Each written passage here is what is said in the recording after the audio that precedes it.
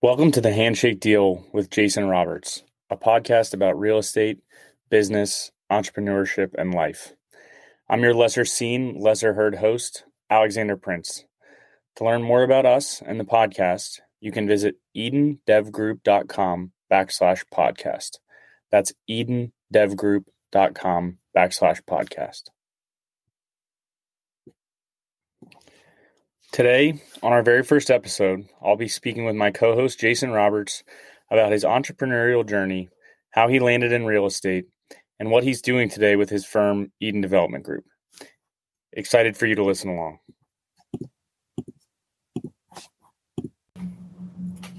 All right, Jason. We are good to go. I think if you want to just kick us off again, talking about background, how your career started or how you got your way into real estate, I think that's a good kicking off point. Okay, great. Well, I got started in real estate kind of by accident. I was a senior in college, and I was a assistant manager of Walgreens at that time, and making $13.75 an hour, wearing the vest behind the counter, and checking the coupons and escorting everybody to the pharmacy. And so that's kind of what it was. We went to job fair in college, and that was one of the best, highest paying jobs in college. And I remember me and my good friend Sasha were the only two people from our university that got recruited by Walgreens that year. So we thought we were very special. And so, wearing the vest every day and knocking that out, walking on your feet and stacking the aisles, we learned a lot, but it was also just kind of a calculation of, how am I going to get rich doing this? And so, in that meantime, my father-in-law, and I was engaged to my wife, and he said, "Hey, I think I'd like to maybe help me sell some of my, we don't have enough sales guys, and maybe help me, and I'll pay for your gas, and I'll pay for your ads. Maybe you could I'll help you write them, and you could show some property," because was not making much money at $13.75 an hour. And I said, "Well, sure, I'll do that for you. Sure, happy to do it." And he goes, and little I know at the time, he was kind of basically seeing if I would be interested in doing his business, which was a land developer at that time. And he built condos, built townhomes. He construction guy, real estate, owned his own brokerage company, everything, and it's just land development.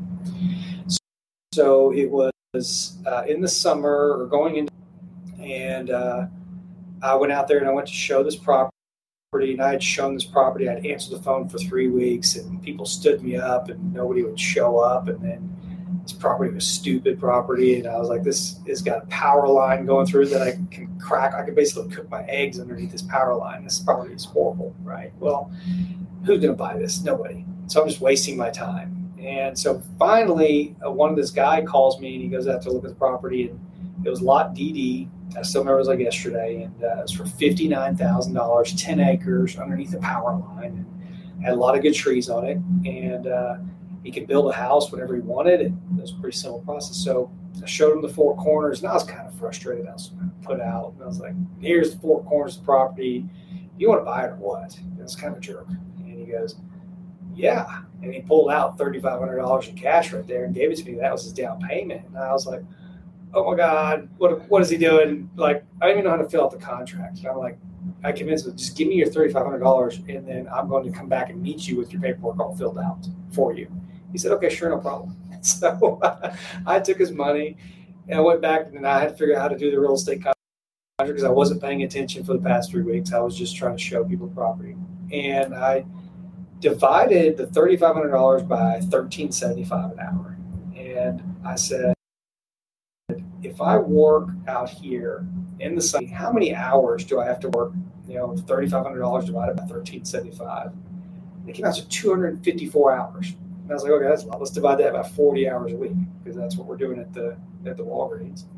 That's 6.36 weeks at 40-hour weeks. And so I said, okay, if I can sell one more property, I can make the same money I would make working 6 weeks wearing the vest, sporting the aisles, And I was like, and I said, how many more properties are there available? So I'm just doing some simple math. And there are like 15 more properties to sell. There's a total of $120,000 to be available left. And I was like, okay, nobody telling me I need to get a promotion. There's nobody like above me. I don't think there's not even really anybody out here in the country. And I just got to sit here and answer my phone and I can sell property. So I was like, okay, this is nothing else I know can make me 120 grand. At that point, right, it's money and autonomy and light bulbs are going off like crazy. I'm like, this is where it's at. So I sit out there for that summer and I sell the rest of the development out. Besides a few properties, I make $86,000 in like maybe 8 weeks. And this is while you're still in college, or is this? Yeah, it's my senior year of college. And I was doing 21 hours of school that summer too. And so, and I was like, okay. So I wanted to read every real estate, and I didn't care about school anymore at all. I was like, this is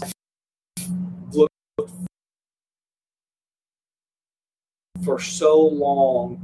How do you becoming and going to med school, etc. What do you got to do to get up there, right? And I was like, wait a minute, making $100,000 in a summer, I could probably make $300,000 if I worked the whole year. And at this point, starting salary coming out of college is probably on average 45. It's going to offer me $40,000. And again, I just was like, how am I going to become a millionaire doing that? And I'm not mad at it. It's just adding up. And when I was just everything off of me and how hard I was willing to work. And I knew that I wasn't going to be the smartest guy. I wasn't going to be the best oral surgeon or medical doctor, but I knew I could probably be the fastest, like things I could improve on. And so selling real estate to people, knowing the product, and it really changed, I would say, my complete career from that forward. And I was very fortunate. Father-in-law to show me by letting it be my idea, my accident, and wasn't pushed on me. And it just the numbers just added up, and it was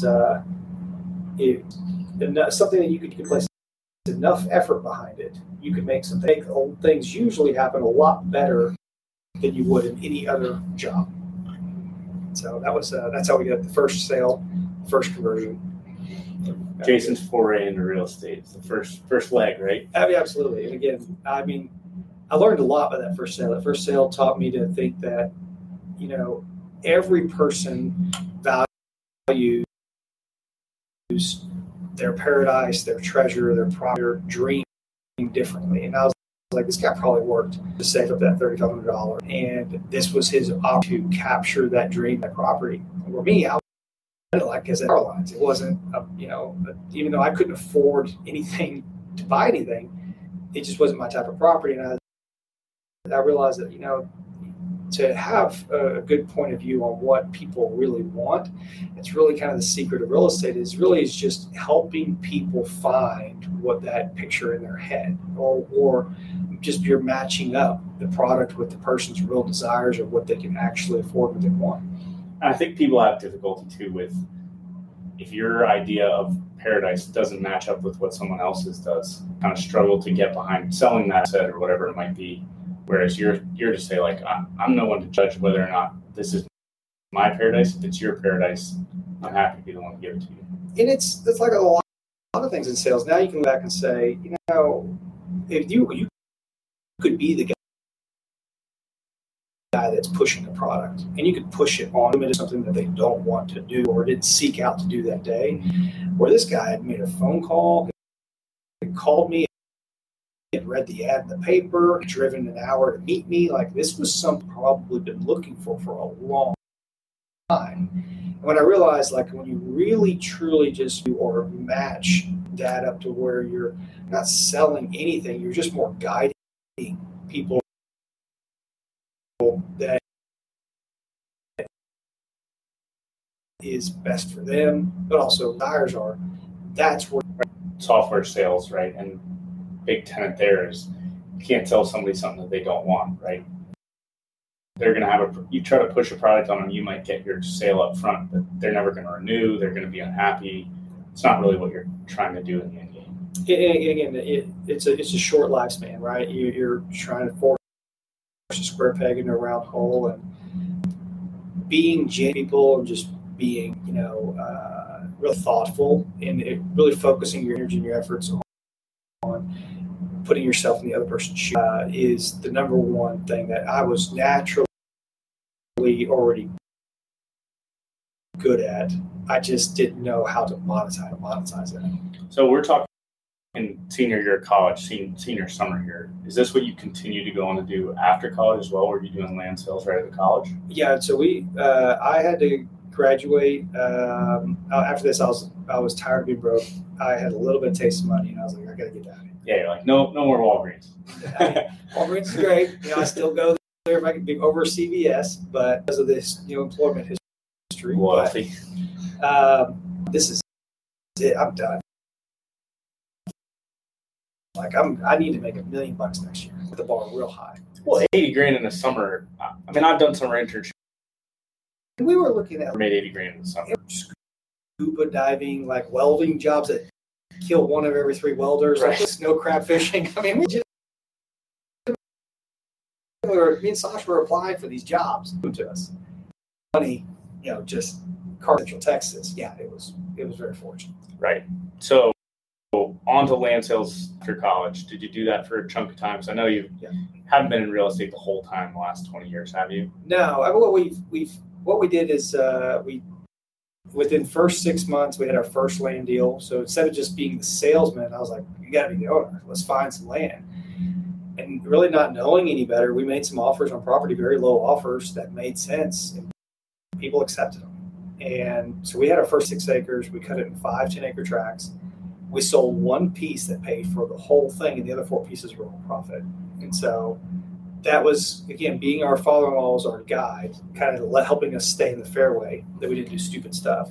And then we did, apartment locating because we thought that was a good idea. That was an okay idea. It actually was a real pain in the rear, but if we didn't lose money, it just wasn't great.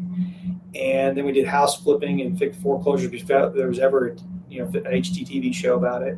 And then we were having a hard time finding deals because a lot of California money in 2004 and 5 was coming into Texas, and they were buying 100 acres or 200 acres for the same price per acre you could buy 10 acres for. There's just no arbitrage there. So we're just seeing money flying everywhere. Land values are going up like crazy, kind of like here. And we said, we can't buy property and cut it up and sell it for more. So what are we going to do? So we were creative in finding foreclosures, finding Chapter 11 bankruptcies and things that had a lot of hair on it that you had to fix to build value. Really cool. We learned a lot of hard work, but we got some really good deals. And then at that same time, we became private money lenders because we were like, well, we'll loan money on property because we get it. We're no banks would touch the land. But then we were like, well, we're going to charge at a 40% loan. So heads, they pay our interest rate. We're good. Tails, they don't pay our interest rate with foreclosed. When we get the property 40 cents on the dollar, makes sense. And nobody got foreclosed. Everybody always paid us.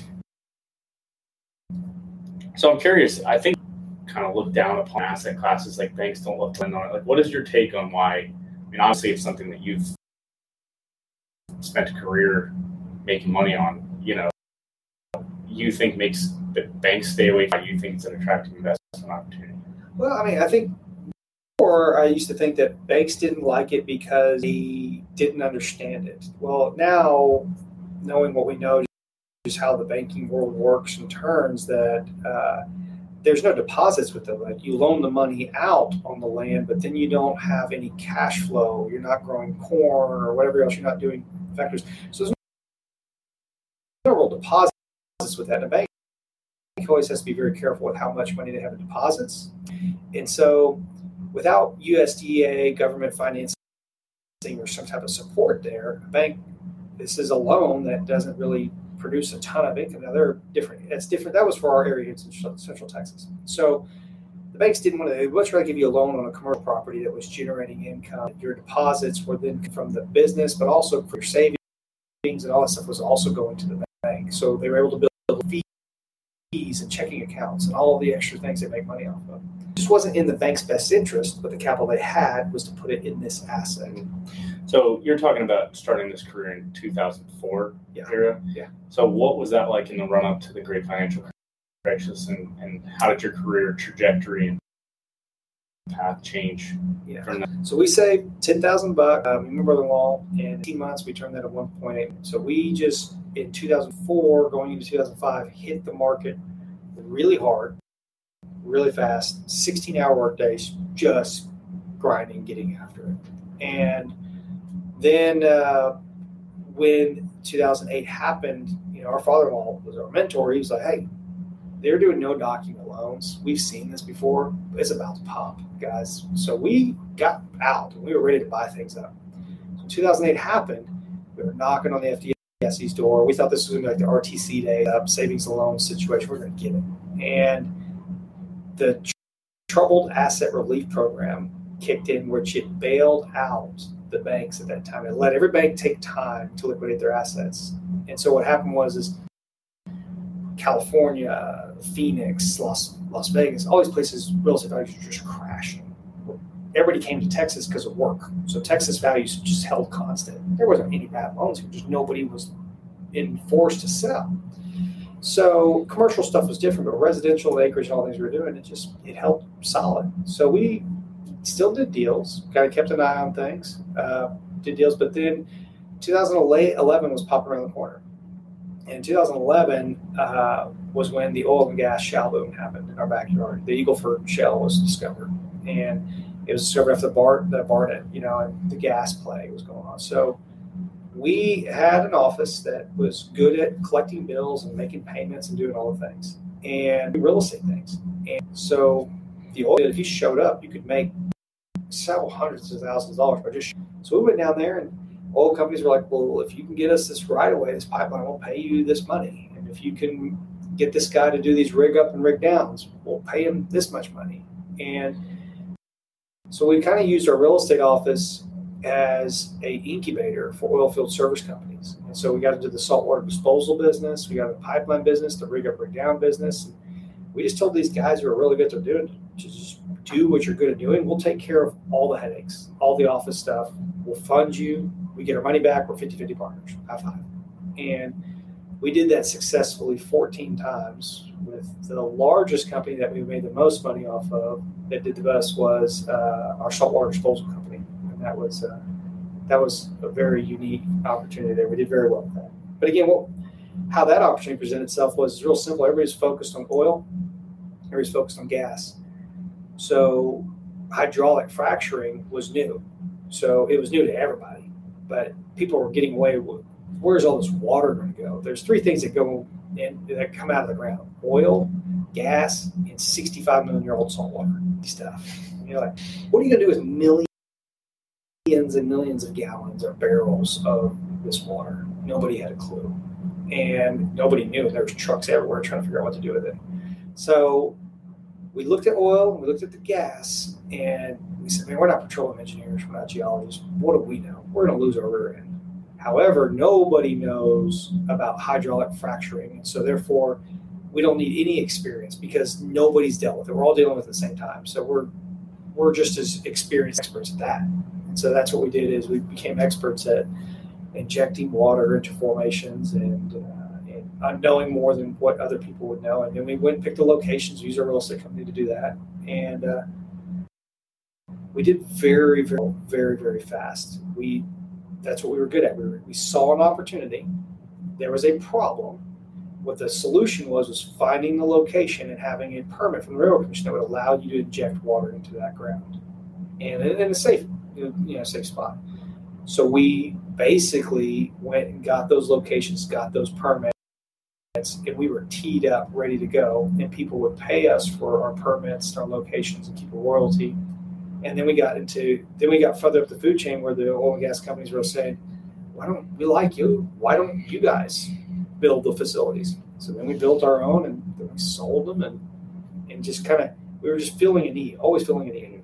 And we just saw that opportunity was, there was a massive demand, a massive need. You guys are like the guys in the gold rush selling shovels. Very similar, very, very similar. Exactly. Yeah. And that works. I mean, we should have, if we'd have known what we know today, we should have been leasing the land for the oil and gas, scooped it all up. We were so early. And we knew where the locations were based off of the water. Geology is much as good as most. We just, I think not many times have we ever been intimidated, but that one we really didn't.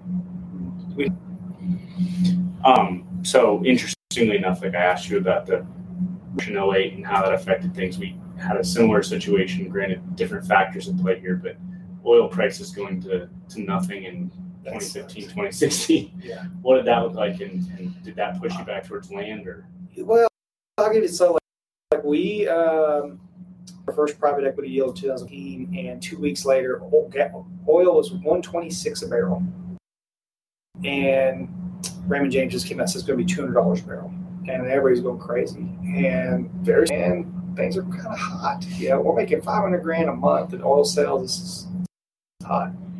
So we ended up selling and closing our deal. 2 weeks after we closed, majority of our company to private equity group, it dropped, and it went August 2014, and it went all the way down. It sucked. But, we wrote it. We were with our partners. We wrote it through the disposal company that survived both downturns, and it's still alive today. And it wasn't because we're super smart. It wasn't because we did something special. We just entrepreneurially grinded it out. And we had people that, the organization ran very well. We were very good workers, and the organization didn't leave any mistakes. And so being small and just out hustling everybody around you, if there was a way to make money, we were doing it, selling snow cones, whatever. So experience, that made me a better businessman. I think I went through this tour we're at today, if it wasn't for those absolutely difficult challenges of turning off, we pivoted into several oil field recycling opportunities that we spent a lot of money to try to figure it out. People is that time was very people. When a man sinks. Just that the global business is $6, so nothing you could do is going to save that business.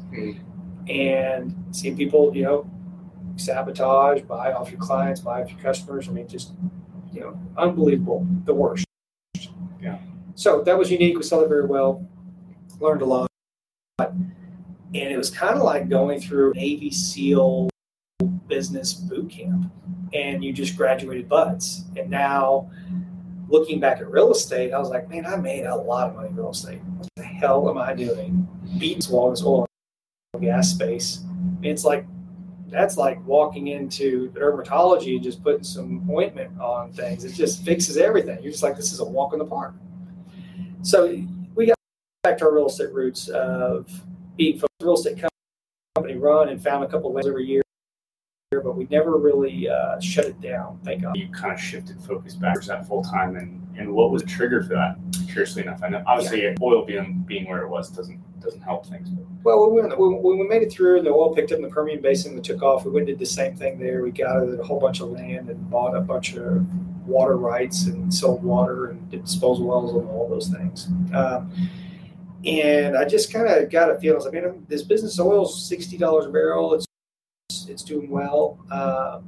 If I run this business, I'm in Midland Monday through Friday, and I'm in West Odessa, I'm in New Mexico, and I'm like, if I do this business right, this company's going to do well and go public. But kids were getting big, and my oldest was at her 8th grade formal dance, and I saw her all dressed up like a pretty lady, and I said, oh man, this is what I'm supposed to do. I'm going to be in Midland Monday through Friday for 4 years.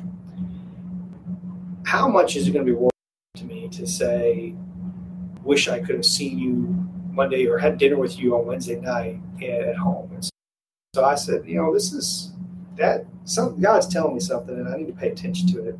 And I said, guys, I'm good. I had an opportunity to take some chips off the table. So I did, and I went home. And then I just took my day and kind of did a little reboot on just like, what is it we should do? Sat at the dining room table, drove my wife insane. She was like, you got to get out of here. And so that was a good checkpoint for, it was really a family checkpoint of, you get this one opportunity in life, how much is it worth it to you? And we were fortunate to be able to just say, let's just do 1 or 2 land deals and we'll figure it out.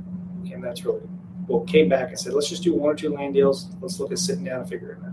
So you're back to your roots now. Yeah. I mean, back to just doing what we do before I know it. I'm already into a whole bunch of other crazy crap. And so I'm still constantly fighting, trying to grow intellectually and examine opportunities, but also to not let the business drive the family. Let the family drive the business. That's the hardest struggle.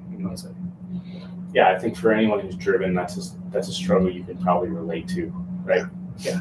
And it's, we have a very unique skill set. We have a talent for learning, taking opportunity really fast and turning it into deposits. And so you can't turn that instinct off. It exists. Whether you're at the coffee shop, whether you're in real estate or you're in oil and gas or you're in RV parks, whatever. Geez, this is what we do. And it's fun. It's fun to do that in real estate because real estate is just so much more secure. In oil and gas space, we had a hole in the ground and nobody could verify. Kind of like, all right, I think I can understand this if I get it wrong. If I didn't do my homework, it's my fault. And that's kind of where we like to play, is where everything's on our shoulders. Right. You're not waiting for a geologist to tell you if there's stuff in the ground or no. I mean, it's so much so-called easier. Experts. Look at an RV pad or look at a commercial building. Go look at it. Just go look at what's on the street, what's next door. Just do your job. Where oil and gas, I mean, there's a lot of reliance on everything else. And a lot of oil down there. Can you get it out of the ground? That's a very unique trick. Yeah. So I'm curious, when you came back to kind of doing land deals and restarting the real estate company, did land feel easy to you all of a sudden? It did, again, but it was also a different time. Land, used to we could buy land for $1,000 an acre, $2,000 an acre, and sell it for $6,000, by the slice. Well, now it's back, and you can buy it for $4,000 an acre, but you can only sell it for $8,000, so you're only doubling your money, not 3 times your money. And so you're kind of like, can you get used to these new prices? What is too much? Because we used to know it very well, because we used to be very much more active. So you had to adjust and grow with the times, and then those double your money deals got down to 1.5 times now. You're not 2 times, and so you're like, margins are getting thinner and thinner. So there was definitely some updating that needed to be done, but still felt safe with the investments because we just knew the area. Real estate is a local game. You got to know. There's some adjustment there, but it did seem small, seemed easy, kept low overhead. I mean, ABC operators are what you ever do in your entire life, to now having just a few employees in real estate and what things are selling for. And then there's the whole technology growth. Now you have Zillow and you've got, realtor.com, things that you can look on your phone and see what the house next door sold for. Before, we had to go to the county records and feel like I'm 100,000 years old, but dig through the records and look at the deed of trust and find out what the loan was for. And so I go to the tax records, the ledgers, to see what the taxes were being paid. Technology, with our old school investigative experience, really just put all of that on steroids. And it was very fortunate.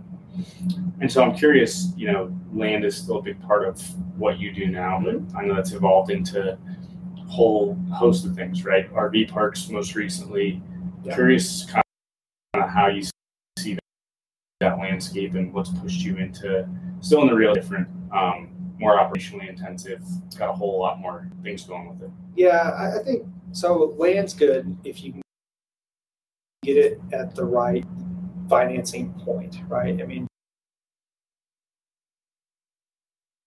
and with land not being made anymore and everybody's migrating to Texas, then you're like, okay, I got to, it's supply to down in value, just may not go up a lot. So then you get it to cash flow. Getting cash flow is tough. So maybe you cut it, lower your basis, and then you keep the rest. But then you get into the mobile home communities, you get into these other options here where now you're generating some good cash flow, 2, 3, 4 times what your debt is, and you're keeping a whole bunch of acreage going forward. Now it starts to make a lot of sense really, really fast. But so land's great. But what we've learned is there's still a lot of land out there. What this is things are political, things are economical, everything because of the internet, and everything is so much faster than it used to be. So declines in values are extremely fast. Increases in values are extremely fast. So everything we do is connected and is faster. So with that being said, I think you got to be careful about making sure that you're in the right area where people are going to be. You don't have to be right 20 years down the road. You can be right 1 or 2 years and not get caught with exposure and be able to ride that wave. So it's a blend of being fiscally conservative, but also just making sure you're not overpaying for something because it takes you a while to get back. So to RV parks a little bit more. I know you've bought RV parks, developed RV parks. What has the kind of difference or tipping point been between buy versus build? And how have you gotten that development experience and gone through that? So love RV parks. Probably it's literally my favorite real estate land investment I've ever made or done. They're not easy, but if you do it right and you do your homework and you put in the effort, it has the absolute best reward by far out of any real estate thing. I don't care what anybody says, unless you're getting into minerals, and that's a whole different ballgame. Yeah, that's different numbers. But just from an everyday person's ability to explore an area, look at an area, see if it makes sense, an existing one, or build one out themselves. Anybody can do it. It's not rocket science. Anybody can do it. You can YouTube it all and figure this out. And there's almost no way you're going to just. So the better of a job you do, make the faster returns are going to be. The crummier job you do, or there is undisciplined you may be, it may waste a lot of money. It's going to take you longer to get it back. It's going to come. It's just going to take 10, 15 years. Mm-hmm. So I love that aspect where it's a level, but just who's really grinding and getting it done. And so, but RVs, COVID kind of exposed us to RVs. We saw everybody getting excited about, being in all these, convinced us to do RVs because of the supply chains of build-to-rent communities, apartment complexes, windows, doors, shingles, mini splits, everything. RVs, I didn't have any of the supply meter boxes, but again, we figured that out. So that kind of pushed us to where it was like, man, we're coming into a recession. What can generate cash flow right away? What can I have that covers the bills? And what can be an affordable housing or economic collapse, depression type situation that will still work? And how fast is it going to take me to finish this project compared to other projects? And so if I think there's 12 months of good runway, how much can I get done in 12 months? I can't get very far in an apartment complex in 12 months. I can't get very far in a build-to-rent community park. I can get there. I can feel comfortable. And I want to change in the future. I want to build an apartment complex. So that was just COVID, supply chain, economy kind of led us into where we felt like this was where we wanted to spend our time. So a really interesting point you make there that I don't think a lot of people will necessarily think about an RV park as affordable housing option. Right? It is. And I would say the RV parks of the back in the day of Cousin Eddie, showing up, and there's a lot of Cousin Eddies out there. There is. And if you get in the affordable housing sector, you're going to deal with some of that. I mean, it's there's a reason why not everybody does it, because nobody wants to deal with that. But I would say, doing a good quality product, though, offering, get in an RV, get in one, and go try to stay somewhere. And about not being from that space is you're going to recognize several things of inconveniences and things that you don't like. You may not like the neighbor RV's Rottweiler. Okay, you may not like that your gravel and you're sitting on gravel, and so every time it chews and gets in your RV, you may want to take a full-size bath or shower. Simple things. You may hate to walk to go do your washer. You hate to go do the laundromat because there's a weirdo in the laundromat that's looking at you all weird. So there's all these small things that the older we've gotten, everything's about convenience. The reason you got an iPhone is because it's convenient. It pretty much sold the flashlight when they put the flashlight app on it. It's convenient. Why do you buy a flashlight when you have it on your phone? I still remember the day when I downloaded the flashlight app on my first iPhone. Like, it was the most mind-blowing app experience of all time. Absolutely. They got levels and all kinds of things. And then now you got cameras. So so when you start thinking of building value, you got to think of conveniences first. And in real estate, it's not that hard to make something convenient. It's just, try to find somebody who gets very irritated and somebody that gets annoyed really fast, and let that person be your songbird about what is wrong, what's probably what the opportunity is to fix. And so RV parks are like that. There's been no innovation in the space. Assisted living places are like that. There's a lot of opportunity still in the growth and development of technology and conveniences in spaces that has never been applied. So RVs look that way for us because I said, the RV people are great people. They're very resilient. You cannot RV without knowing how to fix stuff. Things break.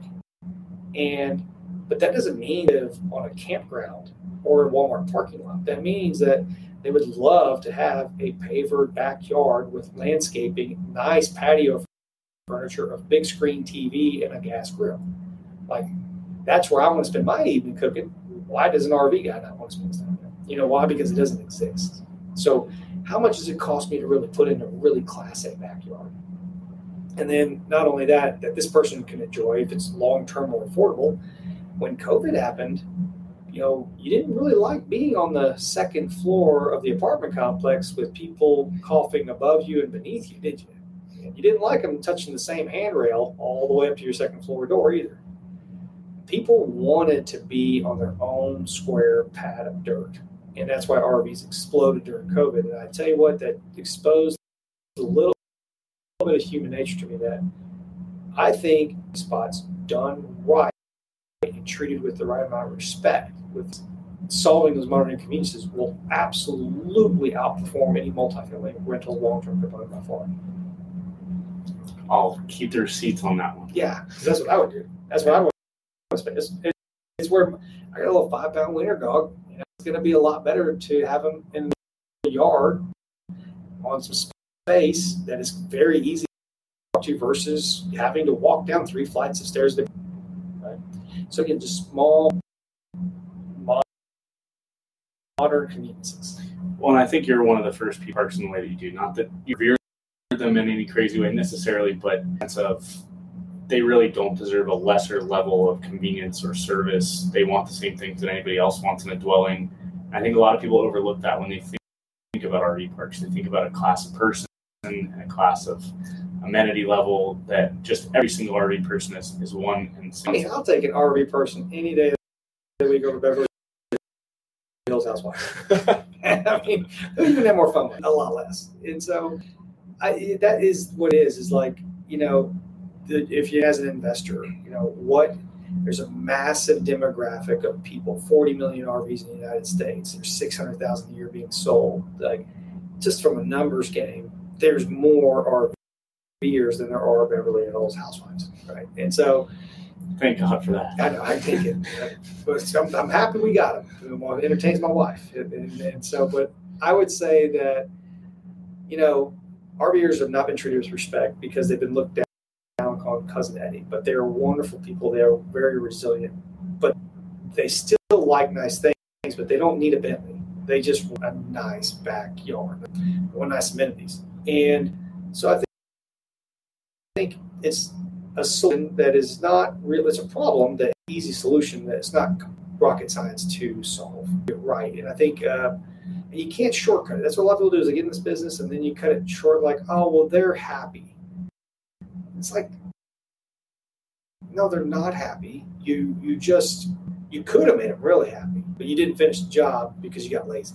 That's really what it boils down to in most of these parks. Is you poured a slightly nice concrete slab, and now we've got nothing else. I have never been excited about sitting on a concrete slab. But patio for me, put in some shade, put in some landscaping, put in a little bit of privacy. Just give me some simple, modern conveniences I get if I have $600,000. And so you think in this case, right, like I'm sure plenty of people would say, well, where do you get your money back out on the other side? But you're saying by making somebody really happy as opposed to just plain happy, you're gonna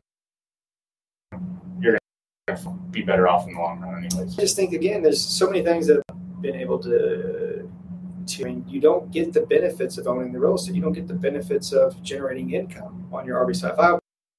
If I buy a beach house in Florida, I can Airbnb, it can be RVO, I can rent all that. That's all just recent years, right?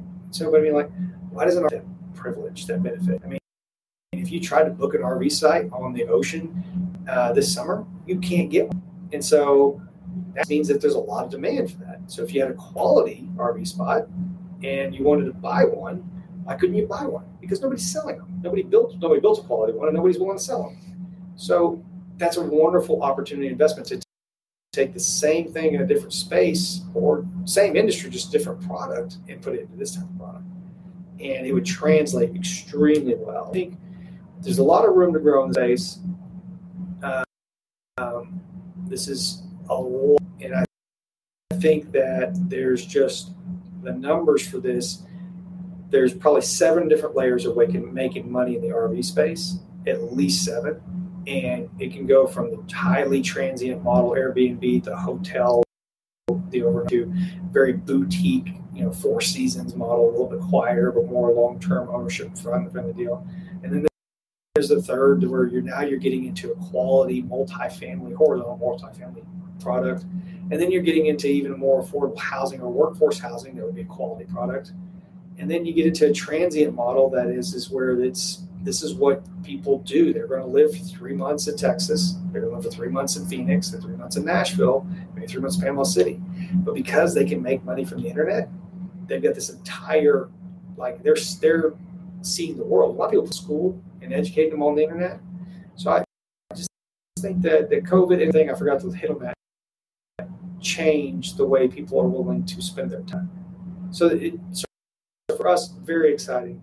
Probably going to be very dedicated to this space for a while, because I think there's so much that we can do here that it will take us 10 to 12 years to fill the need. That's how much it is. Awesome. Anything you want to leave us with, Jason, after all that? No, just getting started on this whole podcast thing. And we learned it's a wonderful way to communicate to our people that lets us know where the thoughts are. We all listen to podcasts all the time. So super excited about just being able to communicate and see where this thing takes us. Don't take it too serious, but just have some fun with it. And yeah, I think it's looking forward to it. It's going to be a lot of fun. Awesome, man. Thank you. See you, man.